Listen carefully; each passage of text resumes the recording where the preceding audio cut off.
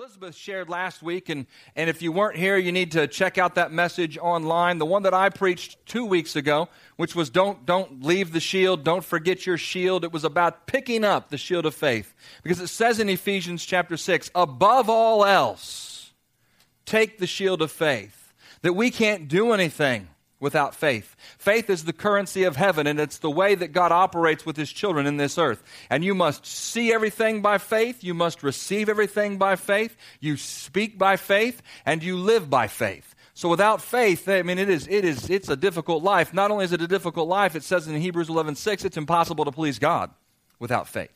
And Elizabeth shared last week about being transplanted. Do you remember did you do the... the nice little, you have to make the sounds. The tree's being transplanted from darkness and into light. So now you're part of His household and you're part of His family. And the rights that come with that are amazing. But we don't really understand the responsibility that comes with that too. We like the rights part, but not real sure about the responsibility. You have to put those weapons in Ephesians chapter 6 to practice in your life. God's not going to do it for you. He's already done what He's done. Now He's put it on the inside of you by the power of His Holy Spirit to act it out, to live it out in this earth. And so you have to be the one who speaks to those things. There are things in your life, maybe in your family's life, that have come down that line, those generational curses and those things, that you need to bind in Jesus' name, that it stops with you. That it's not going forward. It's not going to your kid. You know that thing that says, oh, well, they're just like their mother, act like that, or just like their dad, or just like your grandfather, just like your dad. It just keeps coming down. Don't say that unless they are spiritual giants. All right? Speak the word over them, and speak the word that says it's done. It's stopped with me. You have the keys of the kingdom of heaven in your hands. God has given them to you to bind and to loose, and so make sure you use them. Today, if you want to turn to 2 Kings chapter 6, I want to kind of continue this thought, but finish this idea. It's leaving a legacy of faith. And really, I probably should have said it stops with me. That should have been my message. And it starts with me, and it stops with me, is what Elizabeth said and what she shared. Today, I wanted to share a message that's titled, You Are Surrounded. And I think sometimes we look up and we say, yeah, I am. There's the debt collector over here. There's the doctor over here. I got all of this stuff coming. My kids are acting up over this side. Yeah, I'm surrounded. The enemy has surrounded my camp. I have huddled down, and I am hiding underneath my shield, and I'm laying on the ground, and I'm trying to withstand all the things that he's going to throw at me. And hopefully, somewhere along the way, he'll stop, and I'll be able to come out from underneath this shield. That's not the way it works. Because he is relentless. He will come after you, the enemy that is. He will come after you, and he will attack you, and he is trying to kill, steal, and to destroy you. Sometimes he wipes you out like that. Other times he just likes to take his time and to toy with you. And he is doing nothing but pestering you and bothering you and stealing from you a piece at a time, and you're allowing it to happen in your life. That's the harsh part. That's the reality part. Because the Word of God says that shield of faith that we carry will quench and stop every fiery dart of the enemy. It doesn't say it'll take his bow away. It doesn't say that it'll take his arrows away. It says that it will stop all of them from hitting you. See, the enemy is out there, and he wants to steal, kill, and to destroy, like I said before. But Jesus came to give us life and life more abundantly, so therefore, if we walk by faith, we'll see life. And in this story in 2 Kings chapter 6, it's a story of Elisha and his servant. And Elisha had been messing around with this king of Aram. And he was a man of God. He was the prophet, and he had been, every time the king would come after the children of Israel, he would talk about where they were going to go and how they were going to attack the children of Israel. Elisha, he would perceive that by the Spirit of God, and then he would go and he would tell the armies of Israel where the king was planning to attack so they could be ready for him. And this king was ticked and he was mad, and he had had enough of Elijah messing with his plans. And so in verse 13, he says of 2 Kings chapter 6, Go and find out where he is, the king commanded, so I can send troops to seize him. And the report came back, and it said Elisha is in Dothan. So one night it says, the king of Aram sent a great army with many chariots and horses to surround the city. Say surround. Surround the city so that when you look at it, they're everywhere. horses and chariots all surrounding the city. And then it goes on in verse 15, it says, "And when the servant of the man of God got up early the next morning, he went outside. There were troops, horses, and chariots everywhere." Now, there's a lot of different things in here, but realize how many of you are the servant of God? That's us. This is the servant of the man of God. He wasn't necessarily the man of God in that moment, in that time. It's a different world. It's Old Testament. He was the servant of that man. He relied on that man because that guy was the one who heard from God. Now, in the New Testament, there is God the Father and Jesus Christ sitting at the right hand, ever interceding for you and for me. And the Holy Spirit, the third part of the Trinity, is alive and well in your life as you get saved and you open yourself up to Him. So now you are serving the Most High God. And if you want to say it like this, maybe I am serving the man God. I'm serving Him. I'm His servant. And so we are like this guy in some sense, in that we're serving the one who's following God. Actually, us serving God. Anyway, it goes on and it says there were chariots everywhere. And he said, "Oh, sir, Elisha, what must we or what will we or what can we do now?" And Elisha said to the young man, "Don't be afraid." Now he looks up and he sees chariots and horses and men and all of these people all around. And you look around, don't be afraid. Well, what else am I going to be? Because in a few minutes I'm going to be dead. In a few minutes they're going to take me away. In a few minutes they're going to burn my house. In a few minutes this isn't looking good. But he told him, don't be afraid. For there are actually, he said, more on our side than on theirs. Well, I can count to two here, Kimosabi, so I don't know what you think, but there's a whole bunch of them, and I said one, two, there's two. But there's more on our side than there are with them. He just couldn't see it. Elisha, following after Elijah, they were miracle guys. They were performing miracles everywhere they went. And the people who were around them saw those miracles. And I'm sure this guy was saying, hey, Elijah, by the way, Elijah, there's all these people here, and you know, they're going to kill us. So could you please perform some kind of miracle here? And Elisha wasn't looking to do another miracle at the moment. He wanted this young man to see into another dimension and actually see what Elisha knew was true. Because if you're going to have faith, you have to see it first. And if he's going to believe what Elisha said to him, there are more with us than there are with them. If he was going to believe that, he had to see it first. Not with his natural eyes, but see it by faith. Bill Winston shared this week when we were down there, and he said, you don't see with your eyes, you see through them. You see with your mind. That there's an image that you see with your eyes, but it's transcoded or transmitted to your mind, and your mind decodes what it is, and that's how you know the picture. My doctor told me years ago when I was going to get prescriptions for my glasses, I said, I don't think I need them anymore. And he laughed, and he said, yes, you do. And I said, no, I don't need them. I can see everything fine. And he put the little letters up on the wall, and he said, what's the first letters? And I said the first letters. He said, none of those are right. You need glasses. But I can see so well. And he said, no, you can't see well. He said, what happens is your mind has seen those things before. And so what you see with your eyes, your mind begins to fill in the fuzz and the gaps and begins to make the true picture. Your mind determines the perspective of what you see. So he speaks to this young man and says, there's more that are with us than are with them. And then he prayed, God, I pray that you open up his eyes so that he can see. Open up his eyes. Now, he's standing right there. His eyes were open. He was looking at how did he think he knew all those people were there? He was surrounded by horses and chariots and men all around the city. He saw them. His eyes were open. But he said, God, I pray that you open up his eyes. And then it says, the Lord opened the young man's eyes, not these peepers that he has right here, the eyes of his spirit man, the eyes that see by faith. He opened that up, and he saw into another dimension. I wouldn't even say that maybe faith sees what isn't necessarily there. Faith just sees what flesh doesn't. Faith is the substance of things hoped for and the evidence of things not seen. It sees the invisible. Just because it's invisible doesn't mean it's not there. The enemy attacks you, and you know he's all around you. He's invisible. Well, it's the same God that surrounds you that created the enemy, and he is with you. Recognize him. Open your eyes by faith. And it said that the Lord opened the man's eyes, and when he looked up, he saw that the hillside around Elisha was filled with horses and chariots of fire. How many of you know, when you begin to see into that next dimension by faith, then you begin to get a little courage. You get a little, all of a sudden now your step has changed.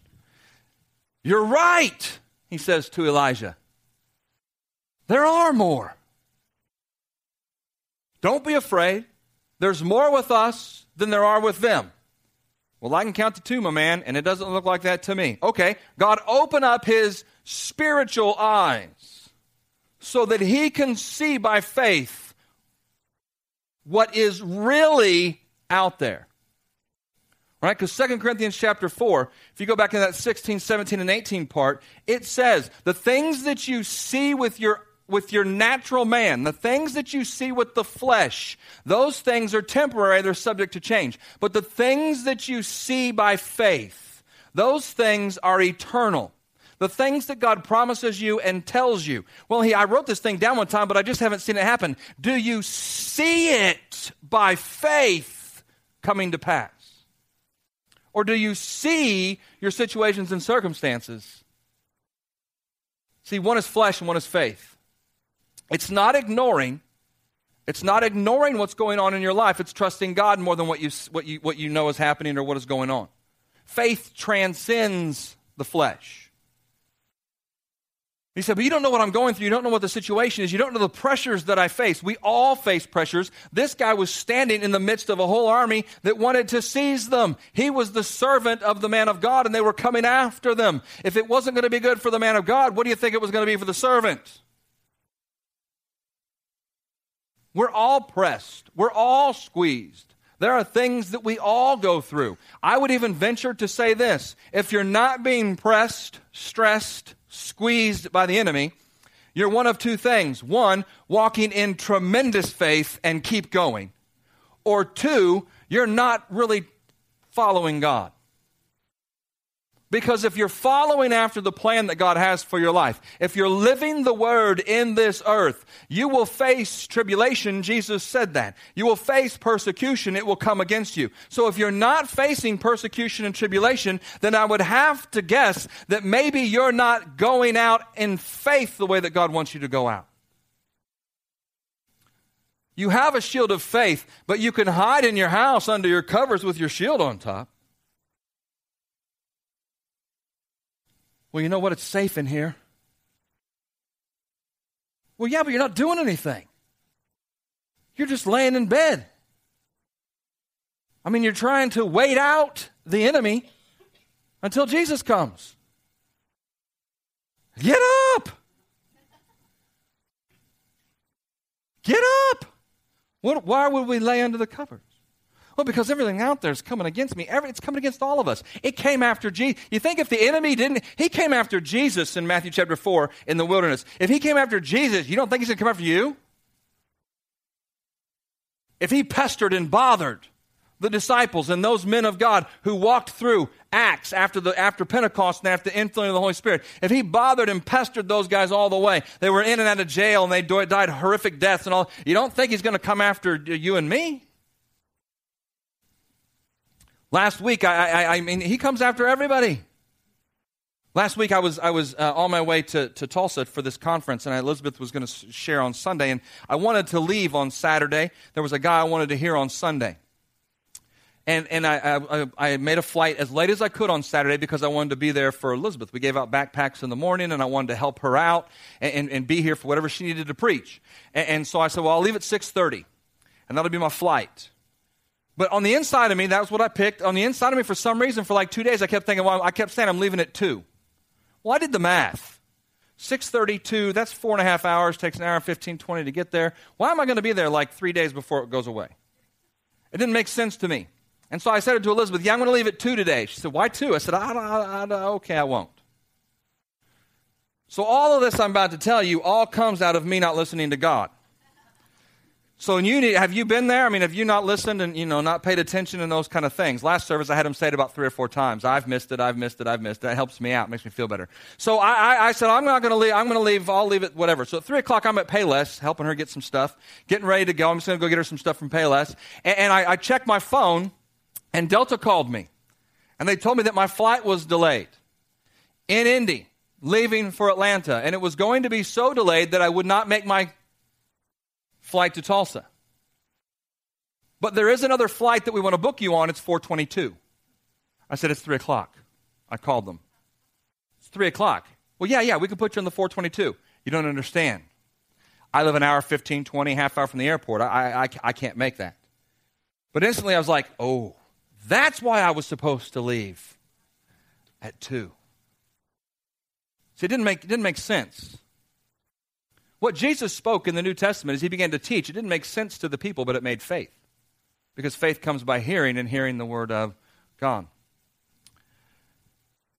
So I ran home, and I talked to him on the phone and said, listen, I'm going today. And now all of a sudden I'm a man of faith. Now that I know I've screwed up at 2 o'clock, now I decide I'm going to put the faith to work, right? Because now I know I've screwed up. So I say, God, oh my, I need you to hold that plane. I thank you that plane, and I start speaking like that plane in Atlanta, power in my word. That plane in Atlanta is going to be stuck on the ground so that when my plane lands, I can run and I can get on that plane and I can show all these people at Delta that you are God. So I was like, that's what I'm doing. And they all said, look, you're not going to make it. I said, no, give me a glimmer of hope. Well, okay, you're going to make it. But you're really not. I mean, I'll tell you that, but seriously, there's 7 minutes. You're not going to make it. So I said, I'm doing it anyway. So I drove all the way to Indy, man. I was humming down the highway, and I got about 15 minutes out, 5 minutes out, and I thought, this is not a good idea. So I called Delta, and I said, listen, man, you tell me, okay? The girl before you, you tell me. Come on, I need somebody else. How many of you I'm going to go to the person after person after person to find the one who'll tell me what I want to hear? Not, okay, I'll tell you. Thus saith the Lord of God, you screwed up, dummy, you should have gone at 2. Therefore, there are consequences to your poor actions, and you're going to have to drive back home. Didn't say that. He's like, well, I don't know, man. He said, they may not even let you on the plane in Tulsa, because you're not going to make it. So I said, fine. I mean, the airport exit's right there. Fine, put me on the next one tomorrow. Have you ever been past the airport? There's nothing. That's where purgatory is. It's just past the airport on 465. And I got down there, and there's zip there, man. So I'm driving around like crazy, calling Delta, calling all these people, and I'm trying to figure out all this stuff. And then I remember my rental car. I'm supposed to pick it up at 10 o'clock tonight. So I just call Alamo, or actually I called Hotwire and said, hey, I got to pick up my car tomorrow, $250, just had a little bit of delay here, not a problem. They said, that's great, it'll be $321. I said, oh, no, see, you got me mixed up with somebody else. I've already paid for that. And he said, yeah, that was for the one that gets picked up on Saturday night at 10 o'clock. But if you're going to pick it up on Sunday at $250, you have to redo this, and the new price is going to be $321 more. And I said, have them push it out into the parking lot, throw the keys under the dash. I don't care what you do. I actually said that. Just push it out. Put it in gear, put it in neutral, push it off. I don't care what you do. Push it out of the garage, sign my name to it. Nothing. So I end up down in Indy, hanging around, knowing I'm not going to go till tomorrow. I end up going shopping. I end up at Trader Joe's getting her snacks. We're just having a good old time, And I drive back home. It's 8 o'clock, 175 miles, and now it's 8 o'clock. I left at 3:15 or something to try to make it. Wasn't going to go down. So the next morning I get up, and I told her I'm out of here. Gave her a kiss and said, I'm leaving. I'm not screwing this up again. I'm going. But I almost didn't make that flight. I mean, I barely got to the gate. I don't even know, all of a sudden time evaporated. Have you ever been there? I was driving. It was the same road, and somehow it took me 6 hours to get to the airport, because when I got there, I was in a massive hurry. So I had to run with all my stuff, and, it was just crazy. I got to my plane with 15 minutes to go before I got on the plane. So I got on the plane, and I fly, and I get to Atlanta. I had an hour and a half. So I said, I'm going, you know what? I'm going to figure out this car. I'm going to figure out what's going on. Because the day before, I'd talked to Tanisha at the Alamo desk, and she assured me, Mr. Skelton, you're fine. You have 24 hours to pick up that car. You won't have a problem. And I said, Tanisha, that's not what everybody else is telling me. And she said, I'm telling you, that's what it is. I said, okay, but let me know. When I get to Tulsa, if my car's not there, I'm going to tell them Tanisha said, and I'm going to steal yours. I'm just going to drive away with it, and you're going to have to give me the keys. It's fine, Mr. Skellin, it's fine. So I get to Atlanta. I go back and forth for an hour and a half. I go back and forth with Alamo and Hotwire on the phone. And I'm trying to be nice. I'm not being, but the you know how that goes, man. It's like all of a sudden there's just this weight, this stress, and this pressure that just comes. And I'm going back and forth, and nobody's telling me. They're all telling me just So the plane gets ready. I got to go, man. I got to go. And the girl in Tulsa said the same thing as Tanisha did the night before. Don't worry, it's going to be okay. When you get here, it'll be all right. You have 24 hours. I'll take care of it. All right. Better be. No, I hang up the phone. And I go and I get on the phone. I got to get to Tulsa. My brother is telling my mom stories about me, I'm sure. She's at the house. I got to get there and protect myself. So I go down, I get on the plane. And I sit down. And at least they put me in first class because of all my horrible troubles and travails. So I sit down. And I just kind of close my eyes, and all of a sudden I start sniffing. Oh, dude, next to me smells. I mean, he smells like he's been stomping in the pond, like he's got pond. I mean, it's just, what is that? Oh, this dude's rotten. So I'm like, I text my brother, this guy next to me is rotten. He smells horrible. And I told Elizabeth, you know what? Then the pilot comes on and says, ding, thanks for flying with Delta. We're going to have to sit here for 40 minutes because the coffee maker doesn't work. Next to the smelly guy. I could be in Tulsa in 40 minutes. If I would have drove yesterday, I'd have been there. So I just whatever. So I put my head, I lean against the thing, and man, I just go to sleep. I'm like, it can't get any worse, you know? Have you ever said that? Yeah, it's not true. You can't get any worse, you know? So I just and finally I feel the plane do this, and I was like, all right, great, we're on our way. I didn't open my eyes because I didn't want to see the smelly guy. So I just pretended the whole time like I am out. You know, I even drooled a little just to let him know I'm not around. Don't touch me, you know, I'm drooling, I'm weird. You smell. So I get off the plane in Tulsa. I didn't even thank you, see you later. I was sitting in first. I just went right out the door with my stuff. Left stinky guy behind me. My luggage, all of a sudden there's, you know, how you turn. All of a sudden, like the first 3 bags that fell off the luggage thing, 2 of them were mine. I said, oh, God is good to Pastor John. I grabbed my stuff and said, it's going to be a good day, man. So I start hauling all my gear, and I get to the Alamo counter, and I set up my stuff, and she goes, hi, John. I said, am I wearing a name tag? She goes, you're the only person you could be. I was like, oh, I look that bad, man. I thought I was having a good moment. My bags came off first. She said, I got good news and bad news. And I said, oh, well, that's good, because nothing else has been bad, so tell me the good. I got a better rate for you. Oh, that's the bad. Yes, it is. It's all wrapped up into one. I couldn't get Hotwire to do anything for you, but I did get my boss to give you a better deal on the car. So you get to pay for it twice. I just whizzed the credit card at her, said, thanks, I don't care, do it. So I get to my brother's house 5 o'clock on Sunday. I wanted to go hear this guy at 6 o'clock. And so I pull in, and they all did the exact same thing. Like my brother Matt always opens the door, takes the suitcase, and gives you that big fake hug. You know, where he puts his arms around you and pats you a few times like oh, wait, good to see you, Johnny, good to see you. And he went, whoa. And then I came around the corner, and Pastor Pam went, whoa, hey, you having a bad day? Did anything? And I decided to sit down. I am surrounded by the enemy. I feel like this servant, you know. I am surrounded. I look up and I see nothing but Alamo, Hotwire, and Delta. And they're all around me, and they all hate me. And they're all trying to do evil to me. So I hope nobody works for Alamo, Delta, or Hotwire. But if you do, this ain't over yet. I need to talk to you if you do. So she said, you want to go with me tonight? No. Why would I go to church and hear the guy that I just spent 2.5 days, $4,000 and 500 miles trying to get? Why would I do that? Can't you see I'm surrounded by pain and misery and agony? No, I'm not going to go. So she, being Pastor Pam, just said, well, okay, let me take a big picture with my boys. And so she got between me with a big cheery smile and put her arms around me. And Matt's having a great day. He doesn't care. He's got a smile on me. I was like, I could put the fake smile on all day long. It's a great picture. Then I forget all y'all. Can't get worse. Next morning I went to church. Whew, everything's great. Listening to the people as I came in, they were talking, and I sat down to hear the next person who was going to speak that morning. It's like, man, there's that smell again. You know, I said it couldn't get worse. It can't be this 88-year-old woman next to me. And it's not my mom. Oh, boy. It's me. My shoes. It's my shoes. You can hide a lot of stuff. You can't hide smell.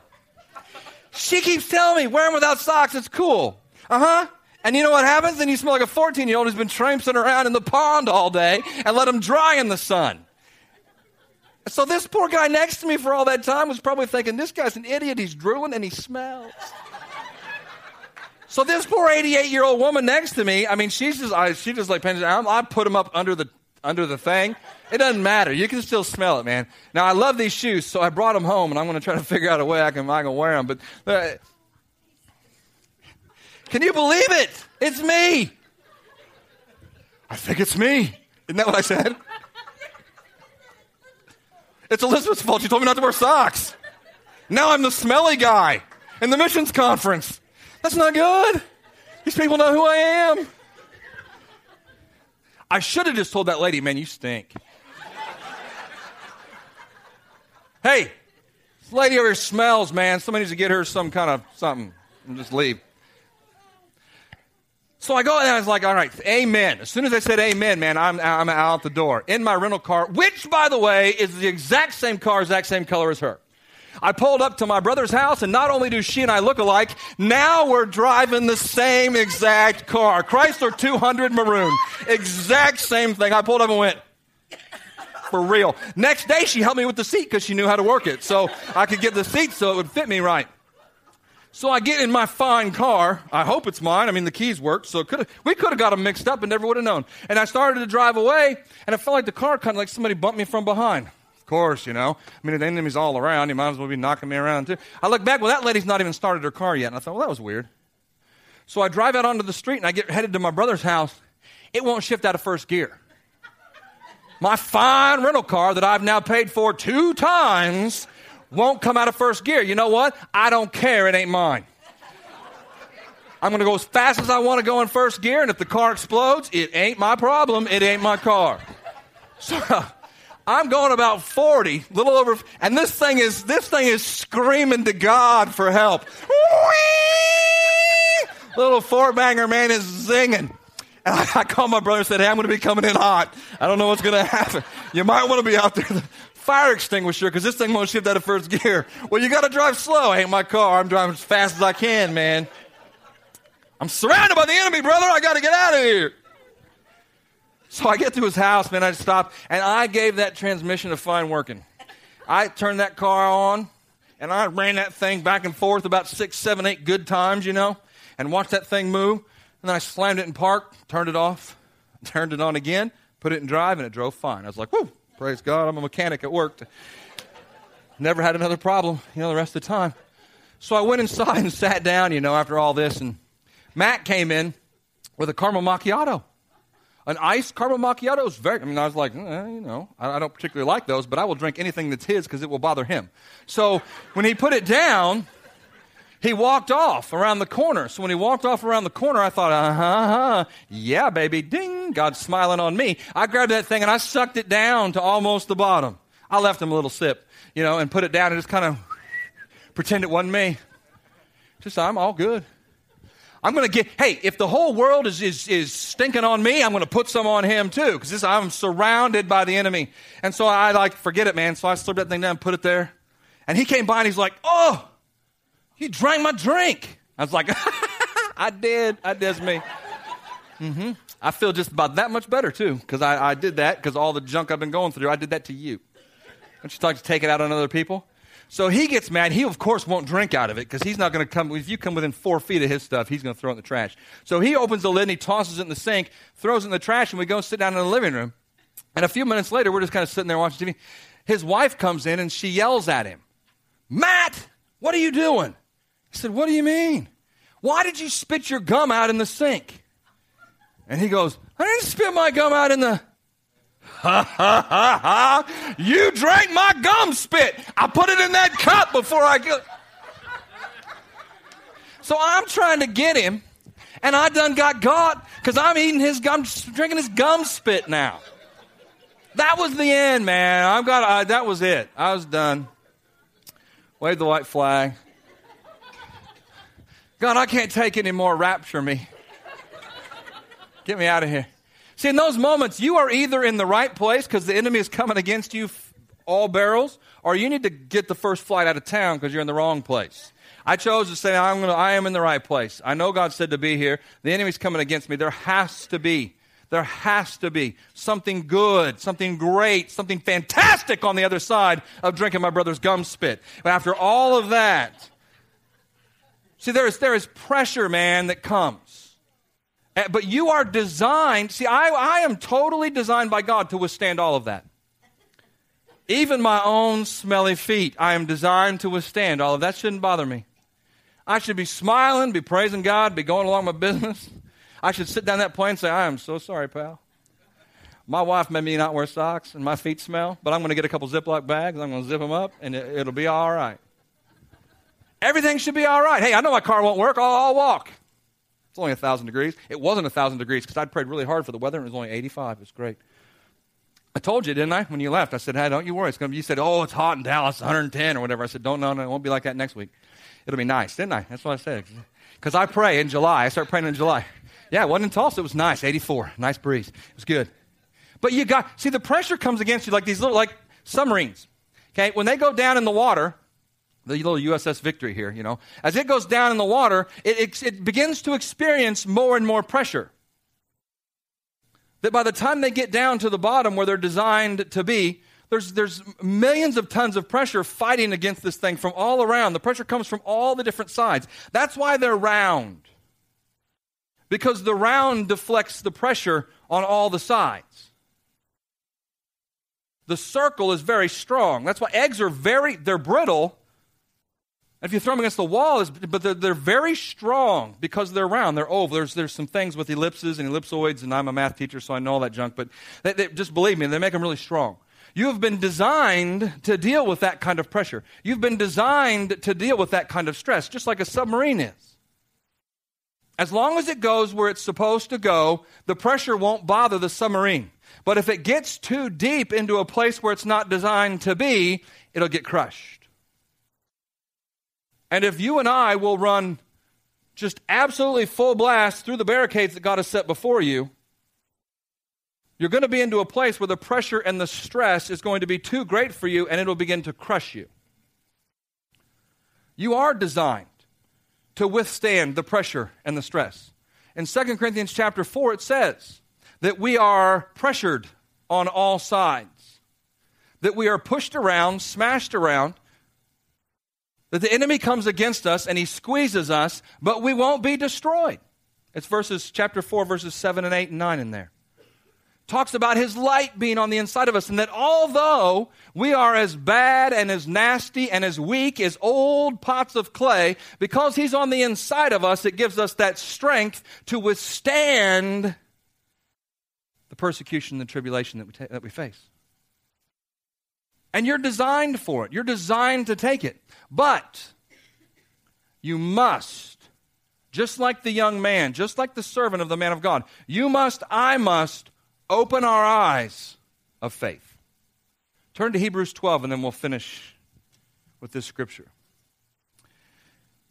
And I know sometimes we look at stuff and we say, that's great. I mean, it's great for Elisha's servant. He was there. He got his eyes opened. He saw all of that army of God around him. I open up my eyes and I see my family and they're a wreck.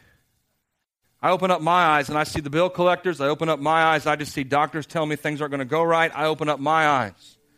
I see all the things that my family's been through and that have got themselves on me. I open up my eyes and I see myself surrounded. I do. But I see myself surrounded by the enemy.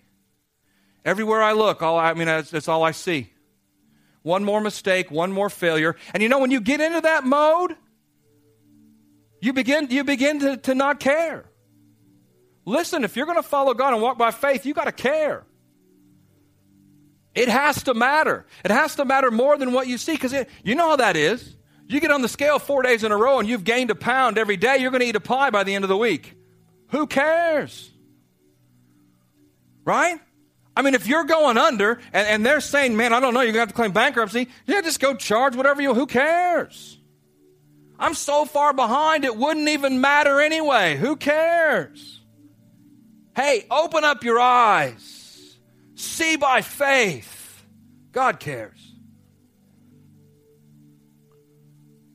Well, that guy was surrounded. He had the army of God all around him, surrounding him. And I'm just surrounded by bills, health issues, problems, bad relationships. Look in Hebrews chapter 12. Because in Hebrews chapter 12, there's a little bit of a word here, but he says, listen, you need to run your race with endurance, pal. Let go of the weights. Let go of the sin that so easily entraps us, keeping our focus on Jesus, the author and the finisher of our faith, who went before you and despised the cross, despised the shame, all the things that came against him. He shucked them off because of the joy that was set before him. That was you and I. He saw differently than everybody else. He lived and he saw by faith. Oh, I'd like to do that. I'd like to do that. So I pray today, Lord, open their eyes.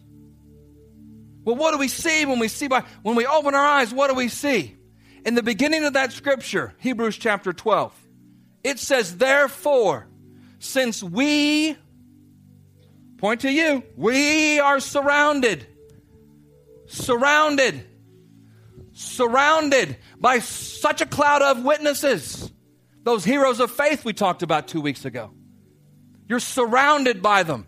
What did that do for the servant when he looked up and he saw the army of God surrounded him? All of a sudden now he gets a little more pep in his step. All of a sudden he says, I get it. We're going to be all right. See, now when you look up with the eyes of faith, you see what the Word says. You say, well, man, my life's been a wreck. I've been a mess. Well, you look up and you see Rahab. She was a harlot. Yet it mentions her right there as one of the heroes of faith, standing up there, looking over you, saying, come on, you can make it. Come on, we're with you. We're with you. Come on, you can do it. See, you look out there and you think, oh, man, my life's a wreck. No, man, look up there in the sky and see all those people who are there. By the eyes of faith, they're all around you. They all went through stuff, but they made it. And they're calling your name. And they're saying, come on, follow me. And they're saying, come on, walk by faith, talk by faith, listen to God, hear what he's saying by faith, act on it by faith. Faith transcends the flesh. Stop feeling like you're pinned in and hemmed in by the enemy. That's not the truth. That's not the case. You have the shield of faith. You've been transplanted out of darkness and into light. And now I pray today, you pray today as well. God, open my eyes, not the eyeballs I got going on right here. Open my eyes of faith so that I can see clearly that I'm surrounded by those witnesses of faith. I'm surrounded by your presence. I'm surrounded by your goodness, and I'm surrounded by your grace. The word surrounded means that you're cut off from communication, and you're cut off from retreat. That's just the way God wants you. He wants you cut off from the communication of the enemy, and he doesn't want you to have a way of retreat because he's going to take you forward. So you have your shield, and you walk forward in the light. Amen. We hope this message encouraged you. Victory Christian Center is passionate about sharing the love, acceptance, and forgiveness of Jesus. Learn more about us at victorylafayette.org. If you don't know Jesus, or maybe you've gotten distracted and stopped following him, I'd like to pray for you right now. The most important decision you'll ever make involves accepting the love of Jesus and his gift of new life. I'd invite you to make this prayer your own and take this opportunity to begin to follow Jesus. God, I ask you to reveal yourself to me. I want to know you. I ask you to forgive the sin in my life that has kept me from enjoying a relationship with you. Give me a fresh start by changing my life and helping me to follow you from this point forward. I accept your love through Jesus, and I commit to trust your plan for my life. It's in Jesus' name that I pray. Amen.